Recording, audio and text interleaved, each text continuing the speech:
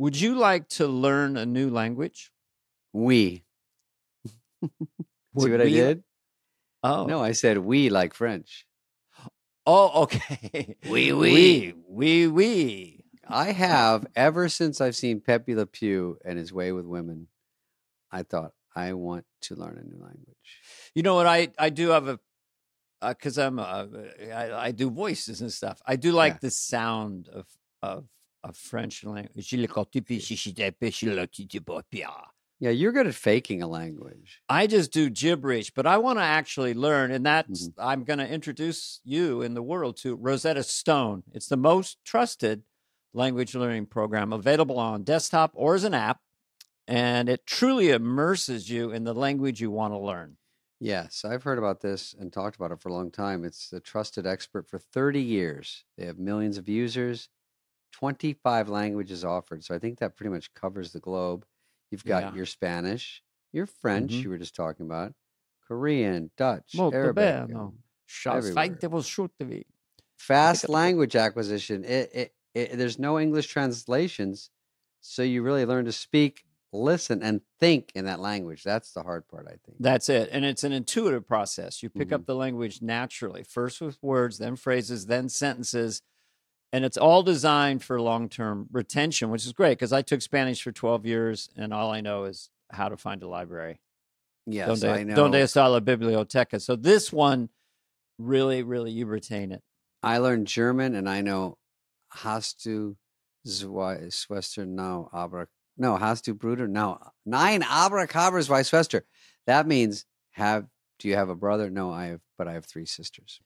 I took German for 7 years, and all I remember is Gesundheit. What does that mean? That means bless you. Oh, okay. Yeah, so someone sneezes. Gesundheit. Rosetta Stone, that's not going to happen. Another thing I love is they have a built-in true accent feature that gives you feedback on your pronunciation. That's like having a personal trainer for your accent. Very important to being understood in a foreign country is to do it in kind of the rhythm of the way that language is spoke. Right. You don't look like some clown. Desktop and app options, audio companion, ability to download lessons offline. By the way, the lifetime membership has all 25 languages. For any and all trips and language needs in your life, that's lifetime access to all 25 language courses Rosetta Stone offers for 50% off. What are we waiting for? It's a steal. What is going on? Don't put off learning that language. There's no better time than right now to get started. For a very limited time, Fly on the Wall listeners can get Rosetta Stone's lifetime membership for 50% off. Oh, yeah. Visit rosettastone.com/fly. That's 50. That's like the highest I've heard of. 50% off, unlimited access to 25 language courses for the rest of your life. Redeem your 50% off at rosettastone.com/fly today. David, Seth Meyers. That's right. Good guy. Seth Meyers on the show this week. Seth Meyers was a little after us. But I hosted when he was the head writer. That's right. And it was great to write with him. He's really sharp. He's just a very nice guy, very bright, articulate young man. He is very articulate, and he seems like he has his act together. Worked with some really good people and had some funny stories about a lot of them, and really good inside baseball about SNL and his own talk show. And he's done a comedy special or 2. He's done pretty well for himself, this kid.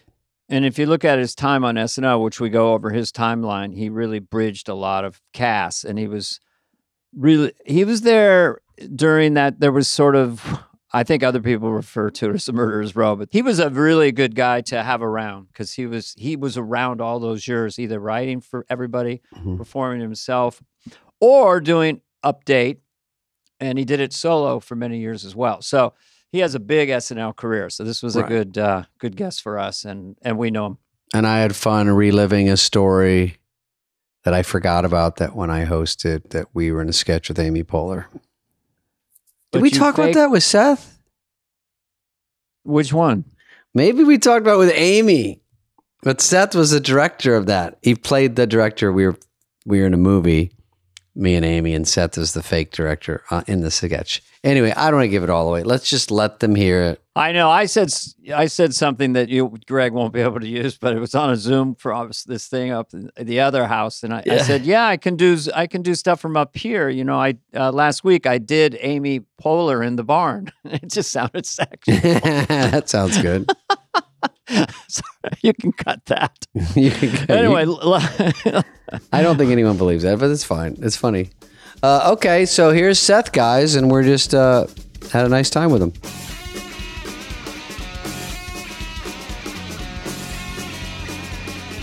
Seth, non sequitur theater. So I did a gig in West Virginia. Do you want a sound check? Well, I'll ask you in a second. Are you a sound check guy? No. Just make it sound really good. Jay Farrell was there the night before. So I said, just give me Jay's sound. Okay, go. They off mic, go out. And then just a huge slapback echo. Do I stop the show? But maybe it's the room. They can't. But that was so distracting because I would talk, but I couldn't really. It came and then back, it talks back to you? Is that what it is? Garbled, yeah. So like an echo effect. Seth Meyers is our guest today. Wait, do you think that Jay Farrell likes a big slapback echo? Do you think that was on his rider? Well, if you drop the echo and just go big slapback, I have no idea. No. I always do a sound check for this very reason. It's so rare that it's a problem. I mean, Nate Bargatze, all these, I don't do it either. Really? Well, I will remember to ask, is there a slapback echo? Now you will, sure. In this theater? It's a combination of laziness and unprofessionalism on my end. But I just don't want to get there at 3 p.m. and go in, and then I'm like, hello? And they're like, okay. See, I wouldn't do 3, but I try to show up earlier. If they say be there at 6:30, I'm like, what about 6 for a sound check? Yeah, I wouldn't. Now, what are you looking for? How meticulous are you? Like a little more bass? Nothing. Okay, like that's I have no taste at all about music or sound or lights. They ask me what for the lights. I 100% have your take on it, Dana, which is whatever the last guy had. But I just want to be there in case something. Right, and you want to be able to, because people are coming in a casino, and you want to be able to kind of see them and comment. Not brightly lit, but just a little light. Yeah. Anyway, but... No, don't move on to Seth yet. I think I learn a lot from what you do before a stand-up show, so I'm happy to talk about this. It's so riveting to the audience. So when I get on... They love this stuff. Here's another problem, Seth. You get on... and there's like a fucking wind turbine on your side of your face. I go, was Beyonce here last? Because I don't want my hair blowing to the side. And now I have cotton mouth. And I go, hey, can we turn off AC unit 104? And then everyone already checked out. Once you're on stage, they all leave and go to smoke. Everyone on the crew. Okay, stand-up story question. Have you ever mistakenly been chewing gum right before you go out, and then you realize that you have bit your tongue or the side of your mouth, and you are bleeding? Ladies and gentlemen, please welcome. And your mouth is bleeding. Anyone ever had that? No, I've never had that. Seth, how many stand-up dates? I mean, have you been consistently doing stand-up these last 20 years? Or on and off? Yeah, on and off. I did my special. I taped pretty much right before the pandemic, so then it was good. It was good timing that I didn't have an act for the 18 months that nobody could do an act, and then I've sort of started after. Your name pops up in my world sometimes. Like if Seth was here last week for the Corporate Dater. Seth couldn't make it. Will you do it? Yeah. Yeah. I hear a lot that you, because again, especially corporate things, Dana, you hear about people who bomb, and I always hear that you have done very well. When I ask who did it last year, I like to always. Don't you always go, how'd they do? How'd they do? First of all, they're very difficult. James Austin Johnson, the Trump extraordinary president, he called me recently because he was doing some for the first time. He was like, well, how do you do these? Because you're just playing to silence and they're having a steak dinner. So what I do is I go online and I check the corporation, and then I give a fake speech as if I'm knowledgeable about their economic data, and I think we can see growth in the third quarter. I just do a lot of tricks, but they love it. They love it. They love it. What about you, Seth? I was at an event in New York. I think Lauren asked if Bill Hader and I would do it together. And so Bill was Stefan and I was me, and we did this charity event. And afterwards, Bill said, "Oh my God, we bombed." And I was lucky enough to know, oh no, that was great. For a charity event, we just crushed. For this, yes. Yes. I always come off, even if I bomb, I always go, wow, that was a great audience. I had a great time. Even if I'm dead silent, you can And hypnotize. everyone looks They kind of go, looks around he going, thought it was does good. He doesn't know. I do like to do a meet and greet if I have to. I like doing it after the show because even if you thought it was rough, they will often say that was so much better than what we usually have. Right. Yeah. Oh, yeah. We had this guy named not to be mentioned, and Yeah. it was awful. Seth, here's another trick, and then we're going to talk about, I don't even know what, but when I get off, they go, you contractually have to do 50, let's say, or an hour. And you go, fine. And then it's bombing so badly, you get off at 51. I'm supposed to do an hour. The first thing I say is, did I go too long? And they go, oh, no, actually. I go, oh my God, thank God. I thought it was like an hour and a half. And they're like, no, it was a little short. Oh, thank you. Okay, good. And they're like, wait. I did Because they don't have to pay you. Sometimes they get excited and they want your entrance to be, and I go, that only buys me 10 seconds. This is amazing. So it's a car show. They got me a go-kart, and I'm supposed to go through the audience. I go, it's not, and the music is like Metallica, and I'm in the car, whoa, and then the music comes down. I step out of the car, and it's the biggest womp womp. Now what? Do you come on to clown? music, Seth? Ladies and gentlemen, or do you come out, just walk out? I usually walk. They usually play, and again, I just have no taste for this. They'll sometimes just play like 5 seconds of the opening credits for late night. I will say, and if any corporate planners are listening, nobody at a corporate event wants more than 45 minutes. And I know they want their money's worth and they think, give us an hour. Nobody at a corporate event. Oftentimes we're going on and the next thing is they all get to have dinner and drinks together and talk to their colleagues. And it doesn't matter how red hot the comedian is. An hour is too long at a corporate event. I've had in the early days, they'd say 70 and a 10-minute meet and greet. And then it got down to some of them were 30 to 45 and like a half-hour meet and greet. It became more about me being a museum piece at this point in my existence on the planet. Sure. So they want to get the picture with the guy from the late 70s. You're right, Seth. It's hard to say you're paying a lot. I'm telling you, yes, even 30 is a lot, but do 45. Yes. Not the last 15 will be horrifying, but you'll do it. And all they want to do is, you're right. If they have something after, or they just want to talk, they're drinking. Yeah. And if you're a surprise and they're like, at the end of your 8-hour meeting, we have an extra hour tacked on of someone and they're like, I heard it was Gwen Stefani. And I walk out and they go, what the fuck? And then they go, oh, okay. And then I do it. And they're like, they all rush to the bar. And it is true. You're right, David, because you want to say like, I'm not saying this because I'm lazy. It's only 15 minutes out of my day. I can do it. I'm just doing it for you and your people. Yes. Mm-hmm. Yes. They get up at 6. The open bar is at 5. Yes. They see me at 10. That's, anyway, we don't. I have a real question for Seth. Let's start the program. Ladies and gentlemen. Aside from what Seth, I have to say, looks great. And whatever you're doing on Zoom, I need to do it. I need to helicopter your team out. Mm-hmm. He looks tan. He's clear. I can hear him. I look like fuck pie. I don't know. I shouldn't even be on this Zoom. You got to have the camera up. We're going to talk later. But Seth has a little bit of scruff. Yeah, a little scruff. Let me ask you a question. So you've just been, for someone who's been working nonstop for 20 years at an extremely high level. So the strike hits. Yeah. Was this your longest break? I mean, you had pandemic breaks, but then there was Zoom stuff. But this was probably your longest break in like 20 years or something? I mean, yeah, definitely. Because the pandemic, we immediately went back to doing the show. So I was alone, but I was working. Yeah. Oh. And so this was the only thing that was close was the last strike, which was 100 days. And this was, 100, almost 150. So this was nuts. The difference between this time and last time is I have 3 kids. So it didn't really feel like a break. I would say that my time was used very well. And I did try to get out and do shows because I liked being in front of an audience. But it was a very, very strange, long break from being... Also, the entirety of my career has taken place in 30 Rock. So it was weird to not be in this building. How long do you not, this is a good one. How long do you not tell your wife and kids there's a strike so you can just leave at a certain time in the day and just go to wherever you want? And then they finally go, wait, you're not even going to work anymore. You go, all right. I think I could have, I think I could have made it a full month before. Because certainly none of them watched the show. So it would have been that. That's great. Yeah. Are you amazed? because I assume it's accelerated. I don't know what your childhood was like, but just how integrated the parent is with the child in modern parenting. I think it's just systemic and it's just environmental. But yeah, it's not like your dad or my dad. There were 5 kids and we barely saw them.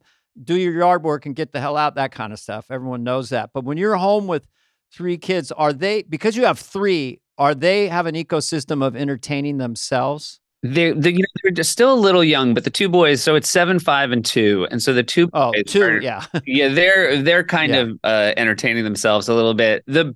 It was both good and bad that the strike fell during the summer, because it was good because, obviously that's a better time to not be going into an office. And it was bad because they just didn't have school. So they were just around the whole time. And that's why I started multiple podcasts, just to have a reason to tell them to be quiet. Daddy's working. Oh, right. Now you have your podcast. You have one solo, and then you have the 5 tenors.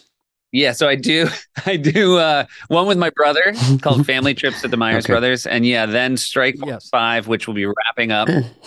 The strike basically ended because people collectively decided they didn't want our podcast to keep going. Was that factor in? Who thought of the name? Because it's pithy. I don't know what you would call it. Strike Force 5. I mean, it is. I'm going to guess John Oliver. No, it was Colbert. No? I think it was Colbert. And it was originally just the name of our text chain that we started in the run up to the strike, because we did want to make sure we were all on the same page, knowing that it was likely to happen. And so that was the name of the text chain. And then Kimmel had the idea for the podcast, and we realized that we already had a very good name. And you're the only 12:30 in the bunch, right? I'm the only 12:30 in the bunch. And also, thank you for saying 12:30, when in reality now I think it's 12:37, which is even more embarrassing to say. When you tell somebody you're on a show that starts at 12:37, it sounds like. Why does that happen for the regular viewer? I think it's about the affiliates and station breaks and stuff, and the local news and all really thrilling things. But yeah, it's all gotten pushed back a little bit. When I'm watching your stuff on YouTube and you have these gigantic amount of hits and stuff, it seems like, obviously it's looser at 12:30. If all things being equal, it seems better to be doing your show at that time. As far as more fun, I don't know the financial part of it, but it does seem just loose. That 1 hour later, you just got freedom, right? I think it also helps that you're on after, and I don't think that Jimmy Fallon's not having fun. I think he's having a lot of fun too, but I think the network's paying a great deal more attention to his show than our show. And so that just gives you the freedom to do what you want, especially after the COVID break where we didn't have an audience. We were just doing a show for almost 18 minutes without a live audience. And we kind of kept using those instincts as we got the audience back. And so the show's been very loose and very fun to do. It's one of the reasons I didn't go back to wearing a suit, is it just seemed like, I'm going to let people know when they tune in that we have a little bit more of a laid back vibe about what we're trying to get done here. You're the Fetterman of the strike Fetterman. force. I was the first guy there. Although Fetterman makes me look like I'm in a tuxedo. So the stress of being the head writer at SNL and all that, and then when they approached you, you could tell if you have a Lorne to do this show. You're the host, and is it 4 nights a week? Yeah. Is it easier or harder, or you're still figuring out how, compared to being the head writer at SNL and then being in a lot of sketches? I will say this was very hard when it started, but it's easier now, because unlike SNL, where each week a different host comes in and completely changes the DNA of the week, we now, every week, we're trying to make our show, and everybody here is sort of rowing in the same direction. Whereas the thing about SNL, and especially being the head writer, is it just never got easier. I think you maybe got a little bit better at it, but the headaches that would come up on any given week, you just couldn't get out in front of them. There was never a way to, make it a foolproof. It's almost impossible that it stays as hard as it does, but it does. Yeah. And you feel like you're in service to an institution, and you don't want to sort of besmirch its legacy, and you're working for Lorne. Having to see Lorne every day is just in general harder than not having to see Lorne every day. Mm-hmm. Yeah. Because he can't be everywhere giving notes to everything. Yes. I mean, we're in a very nice position where, I mean, I think also, you guys have spoken of Shoemaker, with me and Shoemaker working on the show, like we're two people that Lauren sort of turned to a lot in our tenure at SNL. And so I think he has a lot of confidence in us. And so we don't have to, he doesn't feel the need to check in with us on a day-to-day level. And you know how he thinks. Yes. Slowly. And how he talks. Yes. Like when I was there and you're the head writer, I just noticed and I remember with Jim Downey too, but you were just involved in every sketch basically, and overriding and doing. And just a funny little anecdote from me, when I was hosting earlier, I don't know if it was 98 or 2000, Tina was assigned to do church chat with me because Lauren will do church chat. He just tells you, all right. And then she would do the church lady when we were in the office writing. And then 10 years later, I'm doing it. You're going to help me with it. And then you would do a church lady impression when you were writing jokes as a church lady. And I don't want to say who did it better. Mm-hmm. You're both great, but that was you had a very good ear for the lady. Let's put it that way. That was I mean, there are many surreal things that happen in your time at that show, especially if you're someone who grew up watching the show.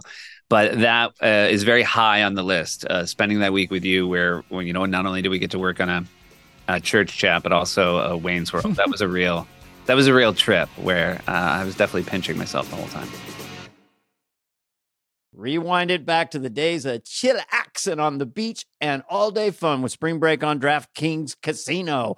Play exclusive games like Fan Fave Rocket. The excitement is endless, the vibes are right, and the cash prizes could be huge. New players start playing with just $5 and get $100 back instantly in casino credits.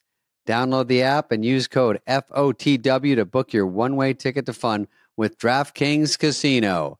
The crown is yours. Gambling problem?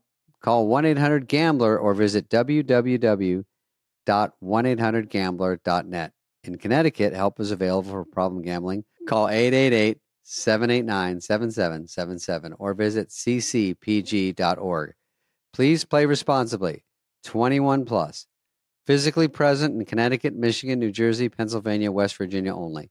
Void in Ontario. Eligibility and other restrictions apply.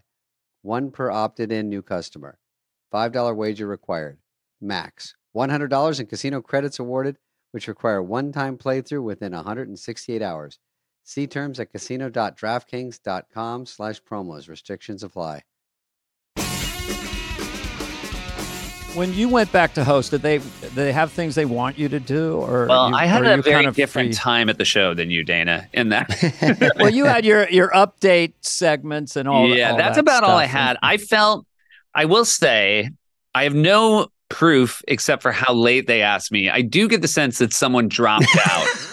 Fallout boy. Yeah, and then, because I was like, I feel like we knew the host before the Sunday night. And can you run over here and be in 30 sketches? And I was doing this show. We had to cancel a week of the show, which was no big deal. And I was very excited to host. I'd been gone, I only think about 3 years, but there was literally nothing I did that anybody wanted to see me do again other than update. And, I did start as a cast member and sort of worked my way into being a writer and the guy on update. So they had already tried me in sketches and it had been a failed experiment. So you went backwards. I felt for the writing staff the week I came in who had to figure out a thing that had already been tried and not figured out. I had a wonderful. Did you just do an hour-long update? Player? Sorry, what's that? He came in and to host and just did an hour of update. You'll do updates. Good nights. You came in as a feature or a full-fledged cast member? No, I was a feature. I started with Amy Poehler, and then Dean Edwards and Jeff Richards were in my class, and we were we were featured. I was featured for 2 years, and I had a real either first or second summer. I had one of those like they're not picking you up yet. One of those. Oh yeah. Where I know that tune. Where they basically, they are saying they haven't decided on you yet. What they're going to do is look at every other funny person. And they're doing a tour of Second City, the Improv. Yeah. As long as they don't find one person they like more, you're good. And when did you accelerate? When did you take over the show, essentially? I definitely benefited from Tina's departure, but I would say really sort of gutted through the first 5.5, 6 years on the show. But when Tina left, and again, I wasn't at the rewrite table. I was just a cast member. And then Lauren called me in and asked me if I wanted to be a writing supervisor for Tina's last year. And that was What does the that first mean? That's sort of like a right underneath the head writer. So, but I ran a table. I was one of the people who ran a table.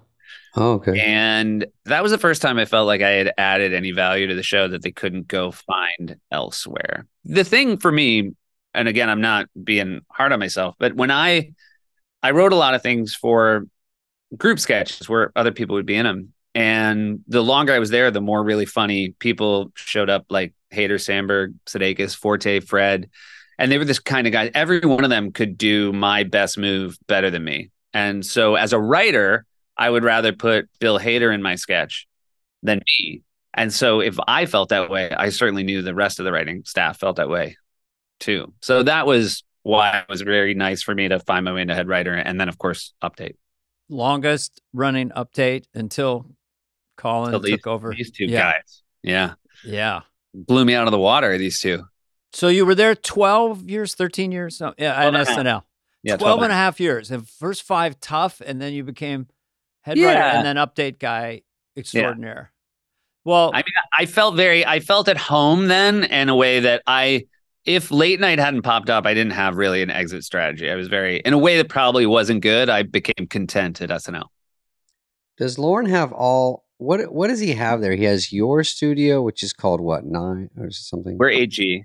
8G. He has 8H. It's got to be some expensive real estate there. Does he have anything else? Was that Conan's? Fallon's downstairs. He's 6. Oh, right. Oh, 6B? Wow. Is that right? He is? Yeah. I was in 6A in 1981. Doing your show? Sitcom with Mickey Rooney and Nathan Lane, one of the boys. Oh, right. And I was in 6A in Rockefeller Center for 6 months. What a bummer there's no sitcoms in 30 Rock anymore. That would be such a fun thing to have. Was 30 Rock the sitcom in 30 Rock? No, 30 Rock was at Silver Cup? Yeah, that's right. Up. Is that in Queens? Yep. We owned a piece of that, David. You're from Queens? I'm from Normal Parents. It's from someone's act. That was crowd work when I was doing stand-up. That was a good line. So when you... I could ask you a lot of different questions. One is, how did day drinking come about? I mean, because that is unbelievably not your day drinking, but the sketch. Day drinking, the segment, the sketch where Seth goes with celebrities and they get kind of drunk. It's incredibly entertaining. It's like to watch. Yeah, it is. You know, the interesting thing is, I think having the late night show and having watched a lot of Conan, certainly when I was in college, and the Man on the Street stuff that Conan did, I aspired to do that as well. And I had so much anxiety being in public doing the show, and that lack of control and knowing you had to sort of find it as opposed to have it planned ahead of time. It's all edited. Yeah. You gotta shoot 8 hours to get like one segment. Yes. And you have to and for every funny person you find, what the audience doesn't see is the 8 weirdos where it was sort of aggressive or strange or just dry. And with day drinking, I sort of drink away my anxiety about it, like anybody with sort of a social anxiety, and it becomes a lot more fun. And we actually don't have to cut it down as much as you'd think. But the first time I did it was with my brother, and we just thought it would be a fun thing to do because I like doing stuff with my brother. And it was Retta, the wonderful actress, comedian, said, "Oh, I want to do that." And we never thought it would be a thing we would do with guests, but because Retta did it and it was so much fun, we kind of got more people signed on. And now, people ask all the time to do it. And we have to be we try to be a little, cautious with how often we do it, because I am drinking an amount that as I get older, I probably should not do often. How do you keep up with some of these guys? There's a couple of guys, I won't say who, but I'm sure they could drink you under the table. No. The only person who I think left me in the dust was Rihanna. Because at the end of that, she definitely was going out. Like that was like the beginning of her night, and it was most assuredly the end of mine. So nobody's driving because it's New York. So there's no. It's New York, so everybody's safe and sound. Yeah, it's good. That's a weird bit that I can't believe people do, and it's a What's great that idea hot if they do sauce one on YouTube? You do hot sauce. Hot ones. Yeah, Have you guys done hot ones? I will not do haven't, hot but ones. That's a compelling. I did hot ones. I think it's wonderful. I think that guy's a really good interviewer, and I think the hotter the wings get, the less you're capable of editing your own answers. So it's very smart. Because you're in pain, and so the anxiety is supplanted with agony. Genuine pain. Oh yeah, I don't. I it's funny because most of my interviews, I just want to like have a nice time. You're an outlier. I'm so weird. You know who I saw, Dana? I'll tell Seth, you'll like this. I did a show at Town Hall the other night. When this airs in 2026, right. We'll just say it's 20. But I did Town Hall. It was great. And who comes back? Kenny Amon. Did he really? Yeah, isn't that great? Prince he of the was City. in the audience. I think I was talking about something we talked about in the show. We mentioned him a lot, and then I emailed him, and then he said, "I heard you're coming to town, David." And I said, "Yeah." He goes, "Yeah, I'd love to come with the wife." So I got him in half price, took care of him, and he came in. And then he came back after. He was hesitant to. He said he didn't want to bother me, and then he came back. He was exactly Kenny Amon. Super fun. We talked about that Sinead O'Connor thing, Dana, that I said, how much of what I say on the show is a lie? What do you think? What's the percentage? And he said, you got the Sinead O'Connor one a little wrong. And I go, oh, he still has the picture. Yeah. Him. Now I will admit, David, when I heard you tell that on your show, I knew you were a little wrong because Kenny had told me that story so many times. I'm telling you, you remember something back, whatever. It wasn't that far off. So we talked about it. So she did rip up the picture. That part was true. I saw that. Yeah. And then I walked out. I picked up a piece. That's true. I kept it. He never got it back from me is one problem, he said. He said he brought me in and said, I heard you have a piece. And I said, yes, because I was bragging to the office. And then he said, we're going to need it back.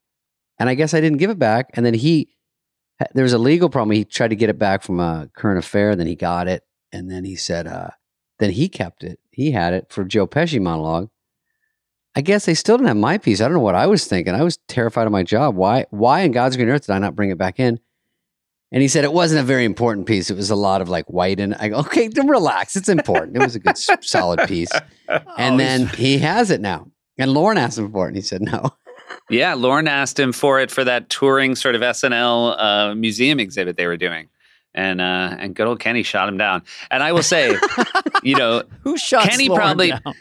But that's the thing. And by the way, Kenny had to bear the brunt of Lauren's whimsy for the entire run he was at the show. The amount of time I sat there when we would do picks on, Wednesday night, and Lauren wouldn't be able to choose between two, and he'd look at Kenny and say, can we do both? And Kenny would be like, we don't have the space, Lauren. We physically don't have the space. And Lauren's like, you'll figure it out. And just like poor Kenny would have to like go. Of course. He did seem anxious. I mean, such a nice guy, but he did seem, his eyes were wide open and he was on the move during show week. You could tell that he was trying to He was the guy getting everything done.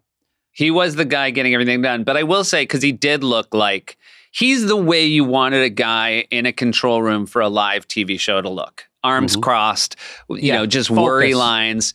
But when a show was over and Kenny took you aside and told you he loved a sketch you'd done, that meant more than almost anybody, because you realized that for it to actually break through his wall of anxiety and bring him any joy, it had to be a genuinely funny piece of comedy. And he's seen 2,000 million shows. What was the hardest thing you ever felt that you landed there? Would it be a certain update piece or a sketch? Or I wrote the Amy, Tina, Palin, Clinton sketch, and that's the hardest anything played in the room. And that was great because I didn't have any performance anxiety about it. I had sort of written this thing that was then in the hands of these two incredible performers. So that is one of the few times in my run at the show where I just sort of stood on the floor knowing that it would go great and just got to sort of bask in that reaction. The other thing about it, because it was just an in one, I think sometimes when you write something on the show, your fear after it plays great at dress isn't that the actors will get it wrong, but maybe Lauren made you cut something and you're just worried about the shot being late. Because again, it's not the director's fault, but they're calling these shots so fast. And I was always so frustrated when a sketch went great at dress if anybody wanted to make a change because or the audience was tough. You don't know what's going to happen, or it's after following something and something for some reason it steps on some jokes and you're like, oh my God, I never saw that coming. If something kills at dress and then a line of yours in an ensemble piece, and then later on you find out that you didn't step into the light or it was turned away, so the camera wasn't on you. Yeah, and you realize later, well, it wasn't my fault. Yeah, that's the torture of SNL. But when it works, like, did you sit with Tina? Did you know she had a really great impression and rhythm, and also sort of a look-alike element? Did you sit with her a little bit and then write the sketch, or you just assumed she would do it? I think that was the first one, and in the subsequent ones, we worked on them more together. But she was doing 30 Rock at the time, so there wasn't a lot of free time in her schedule. I think people forget that she wasn't a full cast member at the time. She was actually juggling those two things. And then once it became what it became, I mean, again, I think we only did 6, but I think we did 6 in sort of a 9-week period. She and I both had this fear that they would get worse. And somebody would say they were getting worse. So we kind of redoubled our efforts to keep it good. And that was where, not just Tina as a performer, but having Tina as a writer on those was invaluable. I can see Russia from my house. But now I got to own it up. You know who wrote that line? Lorne. Shoemaker. Shoemaker. Oh, Shoemaker, really? Shoemaker line. That's a great prop to give Shoemaker. Shoemaker was hard. It was heartbreaking because it was Saturday morning and we're all at the update table where we're sort of picking the jokes. So we would get in, I think at 11:30 on Saturday morning to start going through the update jokes. And I had the sketch out and was just going through it one last time and sort of asking the room for jokes. And Shoemaker said, I could see Russia from my house. And it was just, you immediately knew, that's the best line, and that'll be the one that gets quoted forever. God damn, what a and short, concise. Good for him. Perfect. Memorable. It's perfect comedy writing. The thing about political impressions is that the audience still is coming on to the person. So like Sarah Palin walked out the Republican convention, first time everyone saw her. I don't know how soon after you guys did that, but it seemed like as the season went on, she kept doing Meet the Press or whatever she was doing. And so the audience was getting more and more familiar. So probably if I remember them all landing really hard. Yeah. At least that's the Palin was like Ross Perot. I always say to people, a fully formed comic character, just coming right out of the box. You didn't have to go, not got to do it or try to find a way to make it funny. So it's great when great writing meets a great performance. And then the moment for Sarah Palin on Saturday Night Live, it's like a peak moment on the history of SNL, I think. Very true. Yeah. And then there are other times where it's me playing John Kerry where none of those things happen. There was no there was no way. I mean, John Kerry, just that, there's not that much there. Tough to get a hook. Yeah. I had a line. He looked like the tree from The Wizard of Oz. So I would just do that and say that's John Kerry. Are you saying my apples don't? That you just make up something. But no, he was which tough. Is good. Which is like that's a very good stand-up approach. But with this, when you have to do a guy for 6 sketches, it just you run out of moves. I mean, you start with no moves, then you run out. And it's funny because I remember during the Palin year, there was a lot of press around SNL, and I would do interviews and people would say, it just seems like every election year SNL comes alive. And I would say, not every. Not every. Gary, you remember 2004? I like you start with nothing and it runs out from there. Well, also, George W. Bush was funny, and was Will there in 2004 still, or someone else took it over? No, Will was gone, so it was Will Forte was doing But Bush. that was a funny character. And so he and I could find no purchase at that point. That was, I think 5 people did Bush after Farrell left. And again, you're following a guy who, because his Bush was almost as much Farrell as Bush, right? Yeah, because once somebody identifies the hooks, then it's hard to stay away.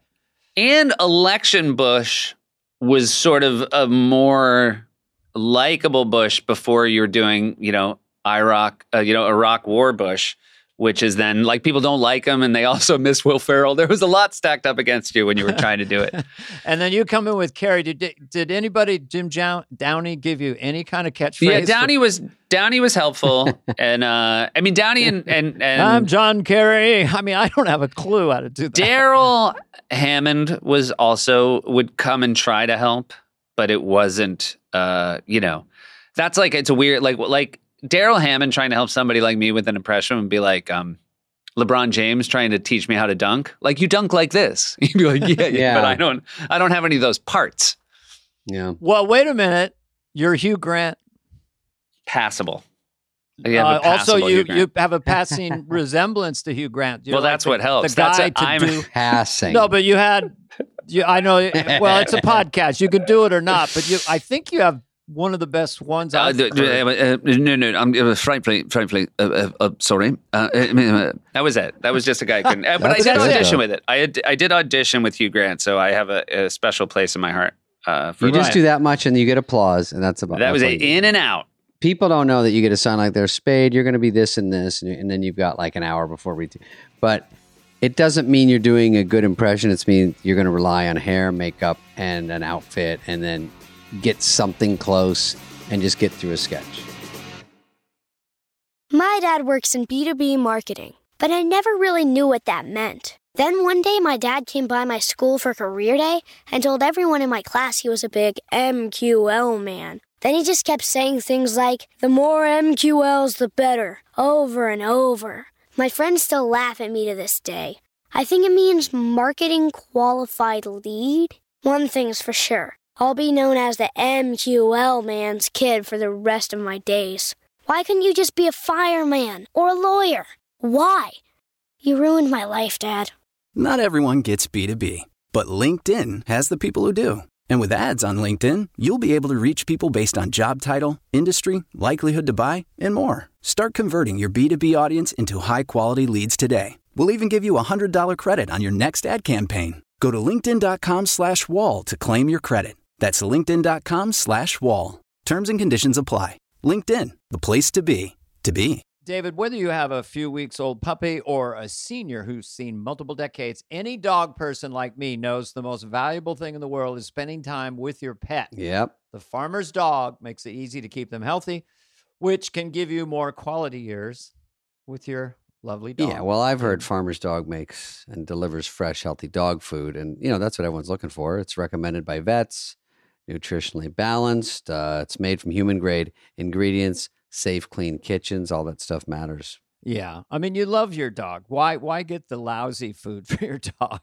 Farmer's Dog is the best. Traditional dry and wet dog food options are extremely processed. Sometimes dogs much lower quality. Yeah. you put it in their bowl and they go, "What is this kibble?" And they knock it away. "What is this canned goo?" Oh, yeah. I've had our dog, look at the bowl and then kind of crank its neck up and look at me. And it was like, really? They go, "Really? Why don't you go first? You want a bite of this slop?" And it makes that sound. Here you go, dog. Like, so Farmer's Dog isn't just higher quality food. They also send the food pre-portioned specifically for your dog based on their unique nutritional needs. It makes it easy to help your dog reach and stay at their ideal weight, David, and which is one of the biggest indicators of a full, healthy life. A fresh diet has been found to have all sorts of benefits, David, from healthier coat and skin, better breath, if you want to kiss your dog, and even easier digestion and smaller and better poops. Let's look at a clip. It doesn't matter if your dog's young or old. It's always the right time to invest in their health for more happy years with your dog. Get 50% off your first box at farmersdog.com/fly. Let the farmer's dog know we sent you. Use your code or click podcast after you sign up for your first box. Whose idea was Dylan and Tom Petty for you guys? I think that was us. Was that you? I did Tom Petty when I was in I the did Dylan at Update. He'd done a concert. He had the hat. And I think Bonnie Turner and Terry may have suggested that, I think. Probably because they knew I can't did believe Petty. someone remembers he did it. Dylan. It was a very memorable. It sort of seared in my mind the cut to the two shot of you because you had such that Your facial position for Tom Petty was so funny, Which Spade. he does and in his also that stand-up, was so he owned that. He was already Right. with that Sounds look. weird. He sounds a little like Dylan, a funny two-shot, just a look. The look, again, that's a classic example. A look is funny. Well, it was also the sort of it was apex Petty look. Mhm.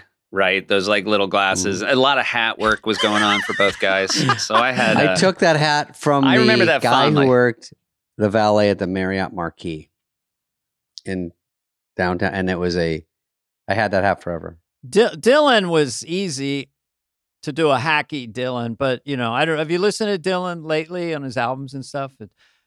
Which I love old Dylan, but it's very different. Soon after midnight, I have a date with a fair queen. But then it was just, hey, all that 60s stuff. Not my best moment, but thanks for bringing it up, Seth.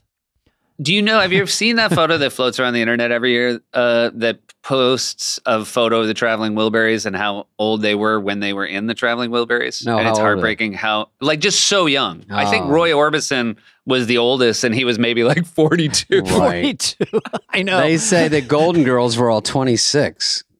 That's see true. that? That's true. There are a lot of hair and makeup working there. Carol too. O'Connor, when he did All in the Family, was 15.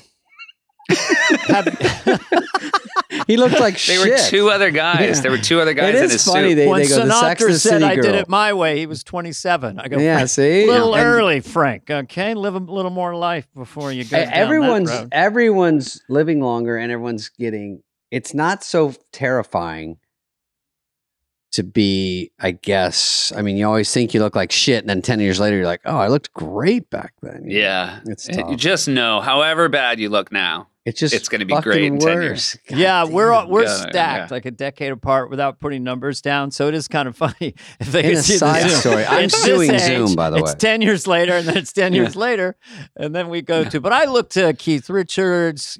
Quit smoking at 80, and he feels great.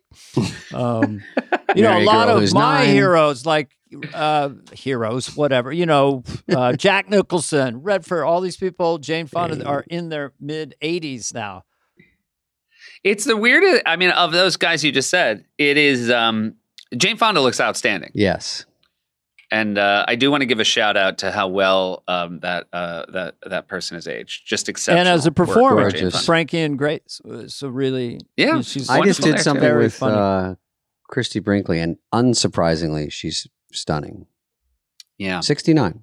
Don't people want to be, instead of, would you rather have someone say, oh, he's looking really good for his age, or he's hot? Would you like to be called hot still, David? Oh, Spade, he's hot, I but didn't from a get- woman. I never got that ever. So yeah, I'll take fucking any scraps you got. My take. How would you like to be described, Seth? Seth is I mouthing have what he reached wants. the age, and this has not come from a place of self-doubt, but I have reached the age where if someone said I was hot, I would think something is wrong with them. You know what I mean? Whereas you look good for your age, I could take as a sort of value judgment that I can put in my pocket and feel good about, but you look hot. I mean, I come think on. what most people do is compare themselves to the stepdad on stepdad porn and just see how you look, compared just Right. looks wise, not wiener wise. Anyway, we're going to look Oh, at a clip. Stepdad porn. I Um, knew I just won $1,000 that was going to be mentioned during this podcast. Thank you. I know. I was getting into it going, shouldn't I do that? I just shouldn't do that. Also, I'm almost certain no one searches for it by that. I think they might. I think I would imagine you lean into stepdaughter when you do in the search bar, Mhm. but that's neither here nor there. You know what? Mother-daughter porn is not mother-daughter. I mean, in a perfect world, but it's actually just actresses. They have an ingenue and a grizzled vet. Anyway, let's look at a clip. By the way, who also that grizzled vet probably younger than Roy Orbison or Traveling Wilburys. Grizzled vet in porn is like 36. They're like, I've done 3 million films. Did you guys ever do a porn-related sketch? Because Nealon and I did one. Ridiculous. I think it bombed. A porn-related sketch on SNL. Oh man, there were definitely some in my time. I'm trying to think if I worked on any of them, but I don't think so. Nealon and I were like in barber chairs with our shirts off, and we were porn stars. And people were working on manscaping or curating Oh. our And it was like, put a little fence down there, make it nice for the people, fluff it up. It was all this abstract. That's all we had. It bombed here and it bombed then. The one that was great in my era that I had nothing to do with was Vanessa Bayer and Cecily Strong were former porn stars who would do commercials for like Swarovski crystals. Yeah. Mm-hmm. And they would always pronounce the name wrong. And they were really dead-eyed. Their performance was charmingly dead-eyed. Charmingly porn-ish. Yeah. And they're both just such funny performers. But those sketches really made me laugh. Yeah, there's so Does that many. answer your question, Dana? Well, Keenan had Yeah, is the that best enough? answer about who's the greatest cast member. You know, everyone likes to make rankings for Sure. albums and everything, and he said the women. All that's the a good women. That's a good answer. Because when Nora Dunn was there and Janet Hooks and Victoria, it was much more male dominated. Some of it is because of men in politics, so forth and Julia so on. Sweeney. Yeah. But then it seems starting with Sherry O'Terry or Vanessa and others, and then it kept building into, just Tina and Amy and Maya. And we had Tina, Amy, Maya, and Wig. that's at like one point. crazy fucking- to have those Yeah. four in a cast together. Yes, and Dratch was Yeah, there for Rachel some of that. always so a score. Yeah. Funny. Yeah.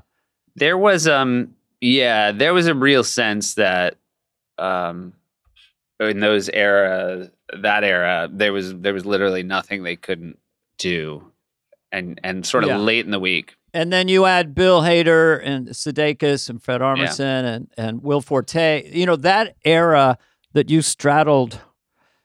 I don't We know. had a killer run. It's- I would say that when we're talking about that the Sarah Palin stuff, like the cast at that time with Tina sort of coming back and popping in was definitely the strongest top down, and it was small. You know, one of the things, and I feel bad. You know, I'm obviously happy for them that they're all on SNL, but sometimes when the cast gets to 20 people, it's really hard for people to break through.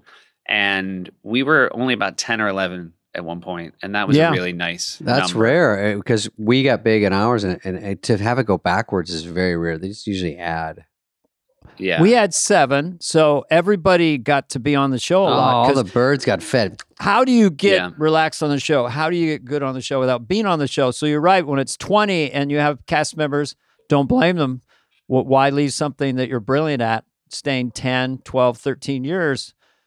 People are on the junior varsity, for so long, but I guess it's just the way it is, That, because I think part of it is you do sometimes just need to get assigned a thing or two a week where you get the rep without having to necessarily kill. Those big political sketches where you get thrown, some senator at a panel and you have a few hours, but you just get in front of the camera and you get to learn cards, and other people are going to have the big laughs, and people watching at home want to find those new people they can root for, and they have to see you in order to root for you. And you get the butterflies out of the way because they always come, but at least you get a feel for how sickening it is to actually walk 10 feet on camera and turn to face the cameras and you go, oh my God, this is horrible. The other thing, Dana, when you do it, and especially at the beginning, you just do your bit, it gets some laughs, and you walk off, and everyone's doing their job, and you're standing in the hallway going, did like 5 million people just see that? I don't even know. I never really would think about it. It went out live. It's over.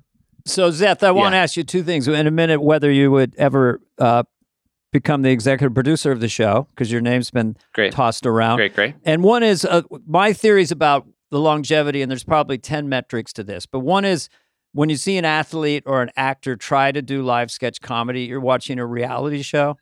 And then when you see people who are never heard of them, never seen them, they're just coming on SNL, and you're watching them get their big break, is another reality show. So I don't know if it's whoever thought of the show, but when SNL has a bad show, like say a football player is bombing or whatever, it's still really compelling. And that's kind of not, a bad show for me watching it is pretty compelling, because watching the cast member know it's bad, but holding up the so anyway, why do you think 50 years? I'm sure you're asked all the time.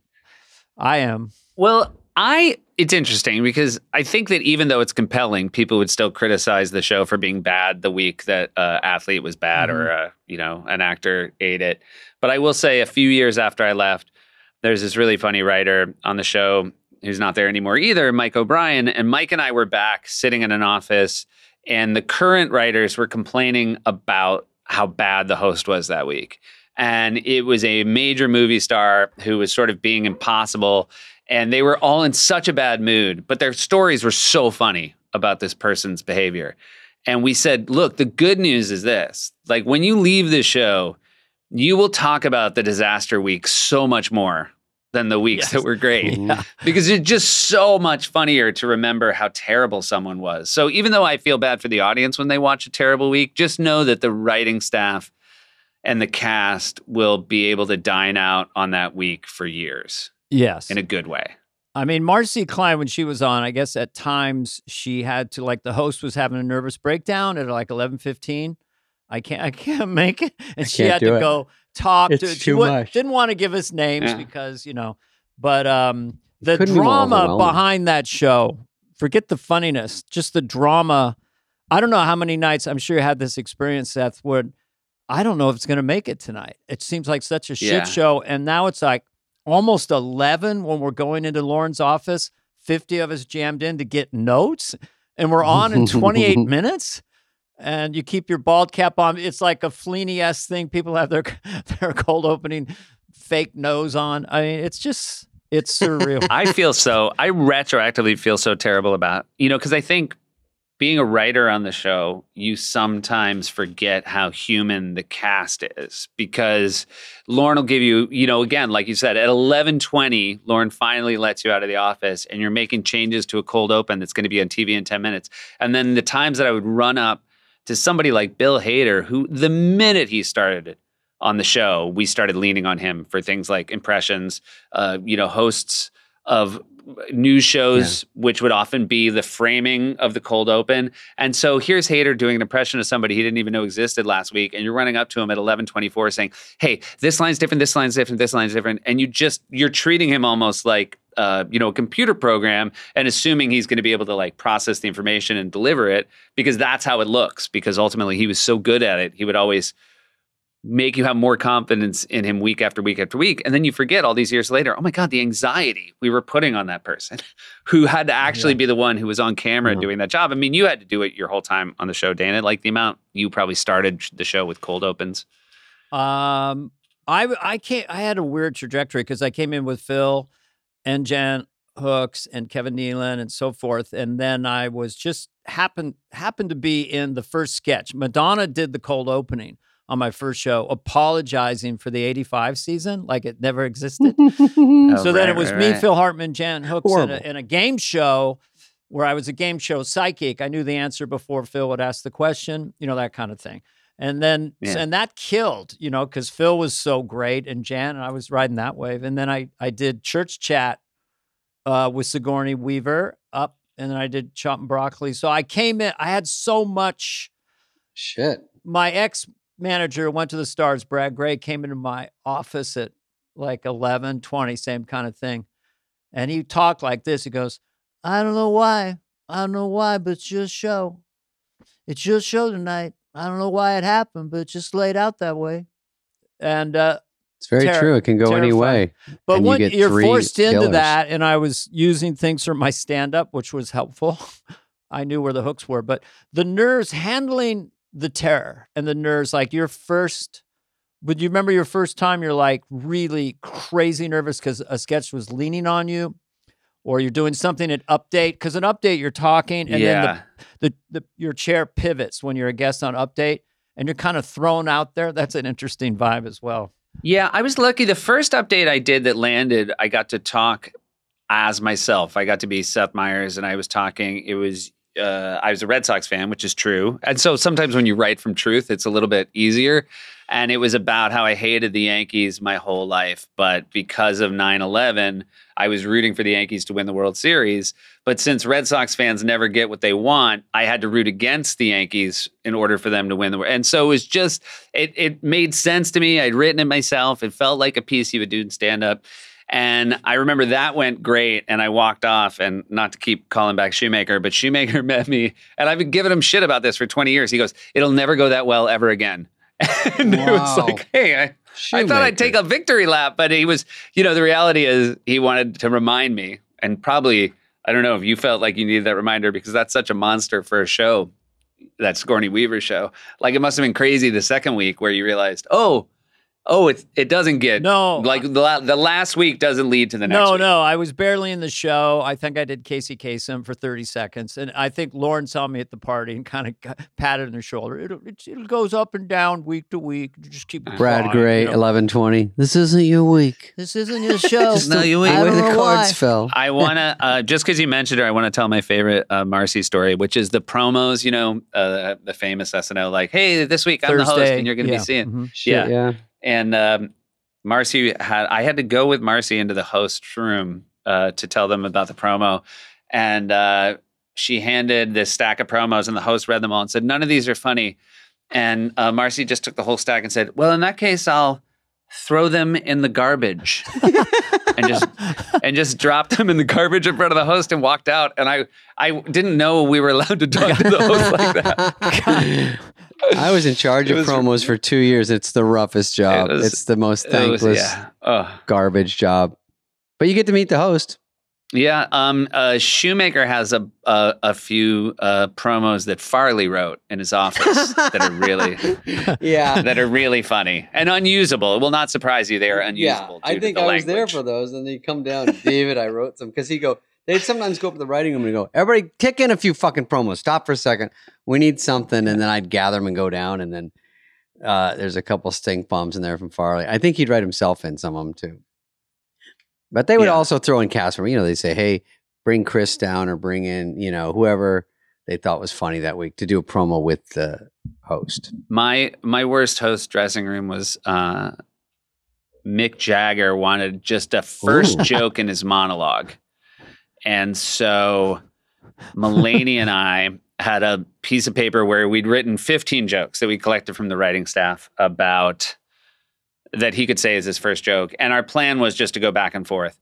And Mulaney read the first one and Mick Jagger didn't laugh. And he goes, what's the next one? And Mulaney handed me the piece of paper and I read him the second one and he didn't laugh. And he goes, what's the next one? And I handed it back to Mulaney and there were very clearly 15 on it. And John goes, that is all we have.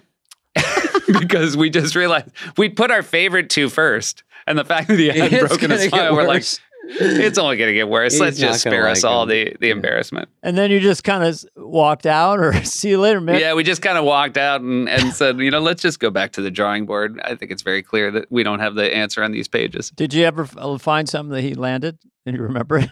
No. I bet if we go back and watch the monologue from that show, the answer is no. Oh, God. Yeah. So there is that thing, which I know is a bummer to hear, which is sometimes sometimes it is, hey, it's so great to be here. Like you just have to start saying words and let the audience know. Yeah. That this show is, the first update joke is very rarely the best update joke, almost because you're just trying to like pull the focus in. Settle them in. And get people to pay attention. I think that the guest hosts that do Q&A from the audience is maybe one of the more fail-safe. I love a Q&A from the audience. You have all those different flavors. And you get the cast to fucking act like they're in the audience. I think I wrote one for Walken where he had written questions he wanted the audience to ask him. That's funny. That was my... Where do you buy your pudding? Sorry. Read the one I told you, instructed you to read before. He exposes it right away. Monologues, solo venture. Well, that's why they call them mono one. Just making it Singular. I wrote a sketch for him my first or second year, and I was a sketch called Pranksters, which I'm still pretty proud of. And it was one of those sketches that killed at the table, and then we got in the rewrite room, and because it had killed at the table, everybody had a lot of ideas. Sometimes you can overwrite it. And so then we bring it out, and we're rehearsing with Walken, and we get like 2 pages into the new version, and he just stops. He goes, "You ruined it." He goes, you got to go back to the way it was. Oh, and we did. And it worked great. But he was right. It's that thing of sometimes, you know, you can overwrite. You can think, joke on a joke on a joke. It's no good. If you've ever been in the market for a new home, you know how home shopping can be, and that can be a lot. There's so much you don't know and so much you actually do need to know. What are the neighborhoods like? Good question. What are the schools like? Who is the agent who knows the listing or neighborhood best? And why can't all this information just be in one place? Maybe it is. Why can't it? Guess what? It is. Now it is on homes.com. They've got everything you need to know about the listing itself, but even better, hold on, they've got comprehensive neighborhood guides and detailed reports about local schools. And their agent directory helps you see the agent's current listing and sales history. Wow. That sounds good. Homes.com collaboration tools make it easier than ever to share all this information with your family. It's a whole cul-de-sac of home shopping information, all at your fingertips. Homes.com. We've done your homework. Buying someone jewelry is usually a great experience all around. To get a beautiful gift, you get the unforgettable moment of seeing the look on their face when they open it.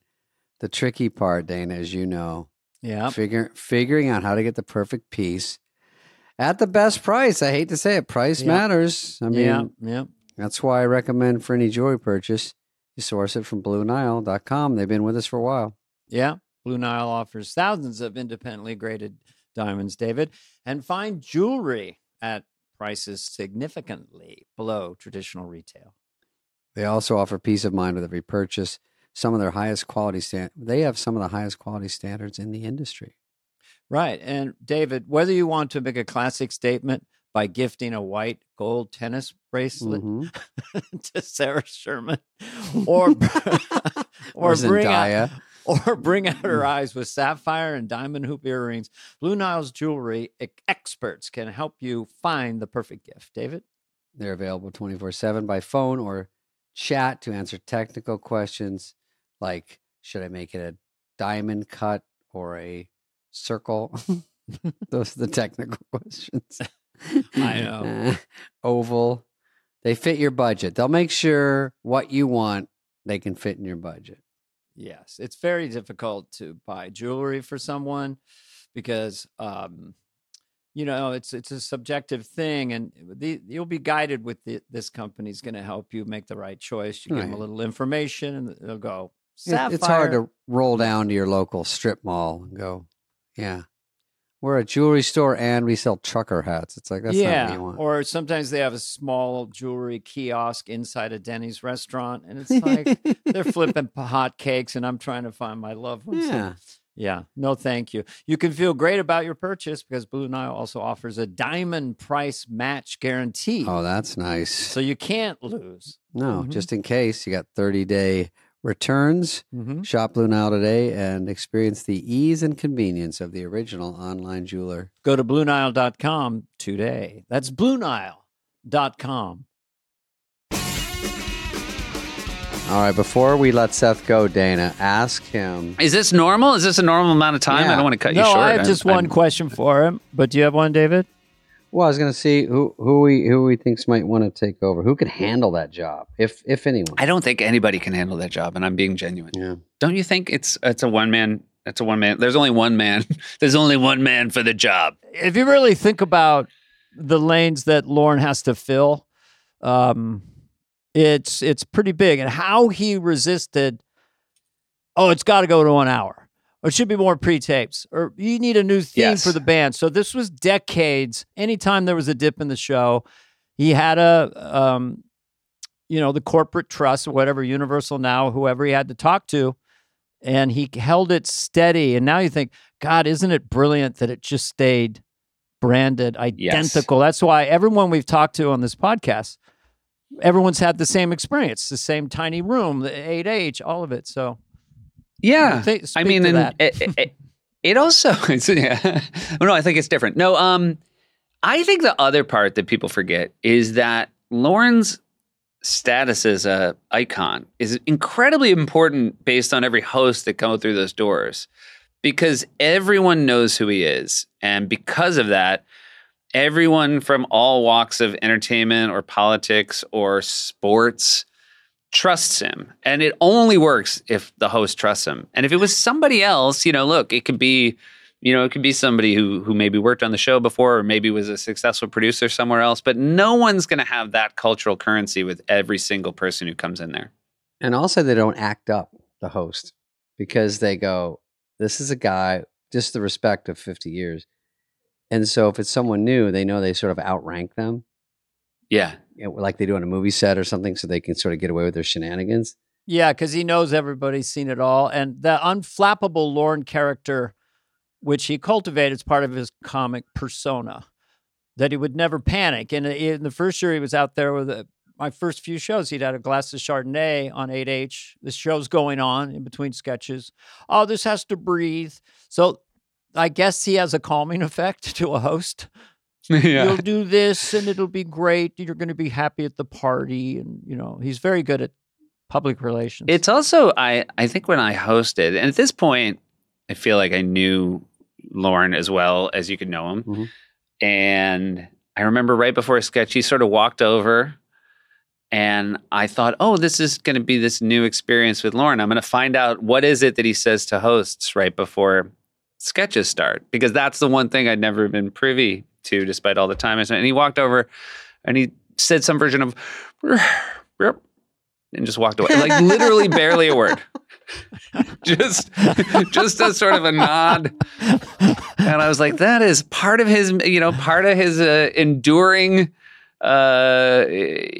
talents in this field is sometimes knowing when not to say anything. And I think very few people have it in power in show business. Very people know how sometimes saying less is more. This sketch has to breathe. That's right before you're starting. Seth, let's not fuck this up. This is one of my last show, because I stayed through about halfway through my last season before I left, and it was the Super Bowl episode, and I wrote a sketch for Melissa McCarthy where she had ordered a bunch of wings for a Super Bowl party, and it was very obvious there was no one at her house, but she was pretending to yell at people off camera to explain why she had these like 3 trays of chicken wings. And I was under the bleachers with Lorne, and it just played to silence. Oh my God. And Lorne, when it was over, looked at me and goes, and again, this is my last show, and I'd been there, 12 and a half years, it was a long time. And he looked at me and goes, what am I going to do without you? That's a great. Yeah. I also, my favorite, I think my favorite Under the Bleachers, it's a Lovett story. When you hosted, Dana, Lovitz came to the show. Do you remember that? Oh, yeah. You need me? And it was such a dream, in the same way that it was a dream to spend a week working and writing with Dana. And also, let me note, Sean Penn's Celebrity Roast was a sketch I wrote when you were there, Spade. Was I Owen Wilson? You were Owen Wilson. Yeah. That is a real feather in my cap as well. Great one. It was a great one. But Lovitz walked underneath the bleachers right before the show started and goes, started shaking all the hands, goes, John Lovitz. And then he turned to Lorne and went, and you are? Yeah. That's perfect. He loved his favorite thing. Dinging Lorne in the, when you would pitch ideas, for an hour on Monday and the host is sitting there and everyone's pitching. And then the very end, John would always go, Lorne, what are your ideas? I go, John, why are you trying to disturb our boss? I was there for Will Ferrell's final show because we overlapped for 1 year. And the last pitch, Will brought in an old typewriter. And every time while people pitched, he was typing as if it was his job to write them all down. And it was this really loud typewriter. So people would pitch and be like, and there's so few laughs in pitch on something. No shit. So it's just this really loud, and he would go, and Will went last at pitch, and it went all the way around, and then Lorne says, Will, and Will just basically like rolls up the paper on the way you do on typewriters, and then he just very quietly reads through everything he typed, and he said, no, I think we're good. And see, I never got that comfortable to do something, but I love that Will has that looseness to him to just do that. Yeah, it's just the show always had some anxiety to it. That idea. I've never, a bit in Lauren's room. Oh, in front of the host you don't know. Yeah, that would be hard. So, Seth, you're going back. You're going to do the show. I don't know when this will air, but we will be back doing shows again. I'm going to start in a couple of days. And it's the craziest, just for a second, the craziest political environment ever, I think. I mean, they say it every time, but say kind of the craziest.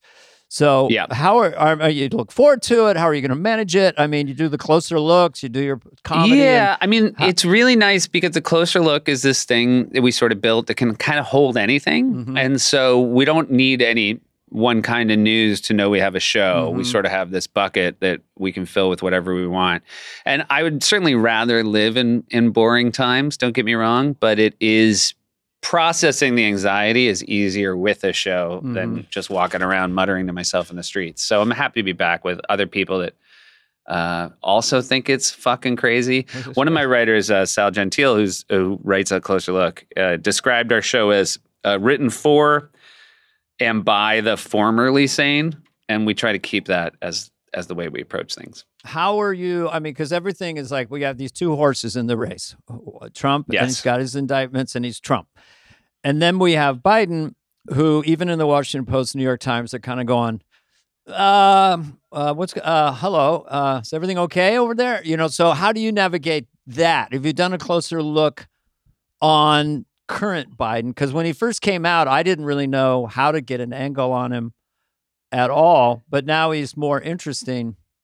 It's sort of day to day, but I think that as we get closer and we get more into, debate type stuff. I mean, obviously it kind of goes without saying it'll be him. And so there won't be a situation where we have, it's obviously not going to be a Democratic primary season. And it was interesting for us last time, but then fascinating how quickly it became a Biden show. I thought that we were going to have 10 Democratic candidates and it would go on until the very, I certainly thought it would be a Super Tuesday situation. It was nuts that it was sort of over by South Carolina. Right. So we have, that sort of then takes your focus on it because Biden, other than, the general, he hasn't been a part of a horse race for years. And back when he was in horse races, he was never close enough to be considered, a front runner. It's funny how little he, even appeared, I guess, 88. Who played Biden in your era? In 88, I wonder if I was assigned Bush. I don't know who would have done him. He may have dropped out soon enough that we didn't do him. Yeah, I never had to. I mean, I just remember Stockdale. Dacus did him in 2010. Oh, really? Yeah, Suds. I used to write those for Suds. Suds was it's funny because Suds. Suds, and we call them Suds. Yeah. But Suds he had a did funny them, take and it on was Biden. Yeah. Very fun. I would do this on stage that I think that when, again, I didn't think he was going to be the nominee, that like when he ran for president in 2020, that Obama must have thought, you thought my vice president wasn't the last job you were ever going to have? Like you thought it was a stepping stone job? Joe, you don't have to do this, Joe. Joe, you don't have to do it. No.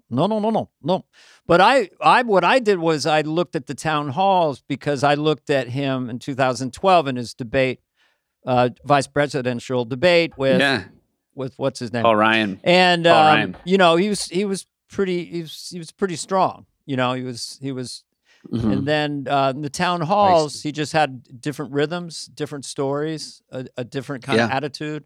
But it's very interesting. It's such a hot oven out there, and my style is I do both. I'll do Trump, and my Trump. I think all of our Trumps got a little better because of James Austin Johnson, who made it into good. Jazz. I mean, he's got breathing techniques. I mean, his Trump is crazy brilliant, and your Trump has gotten really, really good because I saw a recent one. And what did I try not to think about it at all. I try to just let Trump speak through me. Which I feel like what's your hook into Trump? Do you have because mine is that he always sounds like he's pitching a family vacation.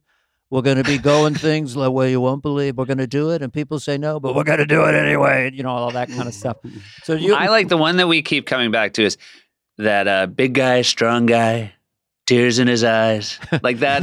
You know, these makeup stories about sort of it's always vague, amorphous people, but they're always very big, very strong, and very, very emotional about how much they miss him. And I love. There's so many hits that he has. Like he's a stone cold loser. Is a great one. I like a lot of people are saying. I haven't heard anything. No, what a beauty. Not a 10. Not a 10. She's not my type. I mean, he has like a million. He's deeply funny. He is deeply funny. The Biden thing. The only thing that made me laugh was when he does the whispering. Because the rich don't pay their fair share. And then he goes really loud because I know how to be down. It says, I can't believe it's not butter. So that whisper to the yell was the hook that got me. It was really good. The first time I saw you do the whisper thing on Colbert, it was a real that's it. My dad lost his job. No joke. Not getting around here. No joke. Number one, the 2-part. Number 2, 3. But you know what? We're all in this ecosystem, so run with anything. I remember 2012 that you mentioned the vice presidential debate, and in those years, Paul Ryan. I would write sort of a template debate sketch, but then everybody would pitch in based on having watched the debate. And I remember my phone rang, and it was Downey. The aforementioned Jim Downey, former head writer, legendary SNL staff member, and he had this bit that made it in, which was my favorite bit of that debate, which was how Biden kept talking about Scranton and how he's from Scranton, but made Scranton sound like a super shitty place. And it was just like, I'm from Scranton. This is a backwater. These are hard scrabble people. You drive through Scranton, roll up your windows. And it was just a really funny Downey observation that Biden talked about his hometown, both from a point of pride and also like never fucking go there. Well, he tells a story recently, I think. It was kind of funny that he, I'm 8 years old. And I see 2 men on the street, Scranton, Pennsylvania. They're kissing. I asked my pops, what's that? And my pop says, that's love. That's just love, son. A Teamster from 1953 talking like that. It feels very woke. I don't know, but God love him. God love him. Well, God bless America. Thank you, Seth. Thanks for coming on. You're a key piece of Saturday Night Live history. This is where I go into my, an amazing run on Saturday Night Live. And, one of the very few people is just, where are you going to work? Rockefeller Center, which is a magic building, magic place. Lucky. It's where Kenny Among worked. Oh, yeah. The great David, Kenny, how are you? Shoemaker, please say hello. And I will. Congratulations on just having a cool show to go to. Thanks, guys. Come visit us soon now that we're going to be back doing it again. I'm going to come in that hot seat again. I'm going to get in the hot seat. Get in the fucking hot seat. Okay. And I'm going to just go crazy. I'm going to go completely just unusable. Unusable. No, Cut just go down. super high energy and just rather than kind of lean into my age, I'm just going to get some 500 and just go nuts. I'm just telling you now. Can't wait. Okay. Bye, good to see you, guys. Pleasure. Thank you. Thank you for having me, guys. This has been a podcast presentation of Cadence 13. Please listen, then rate, review, and follow all episodes. Available now for free wherever you get your podcast. No joke, folks. Fly on the Wall has been a presentation of Cadence 13, executive produced by Dana Carvey and David Spade, Chris Corcoran of Cadence 13, and Charlie Finan of Brillstein Entertainment. The show's lead producer is Greg Holtzman with production and engineering support from Serena Regan and Chris Basil of Cadence 13.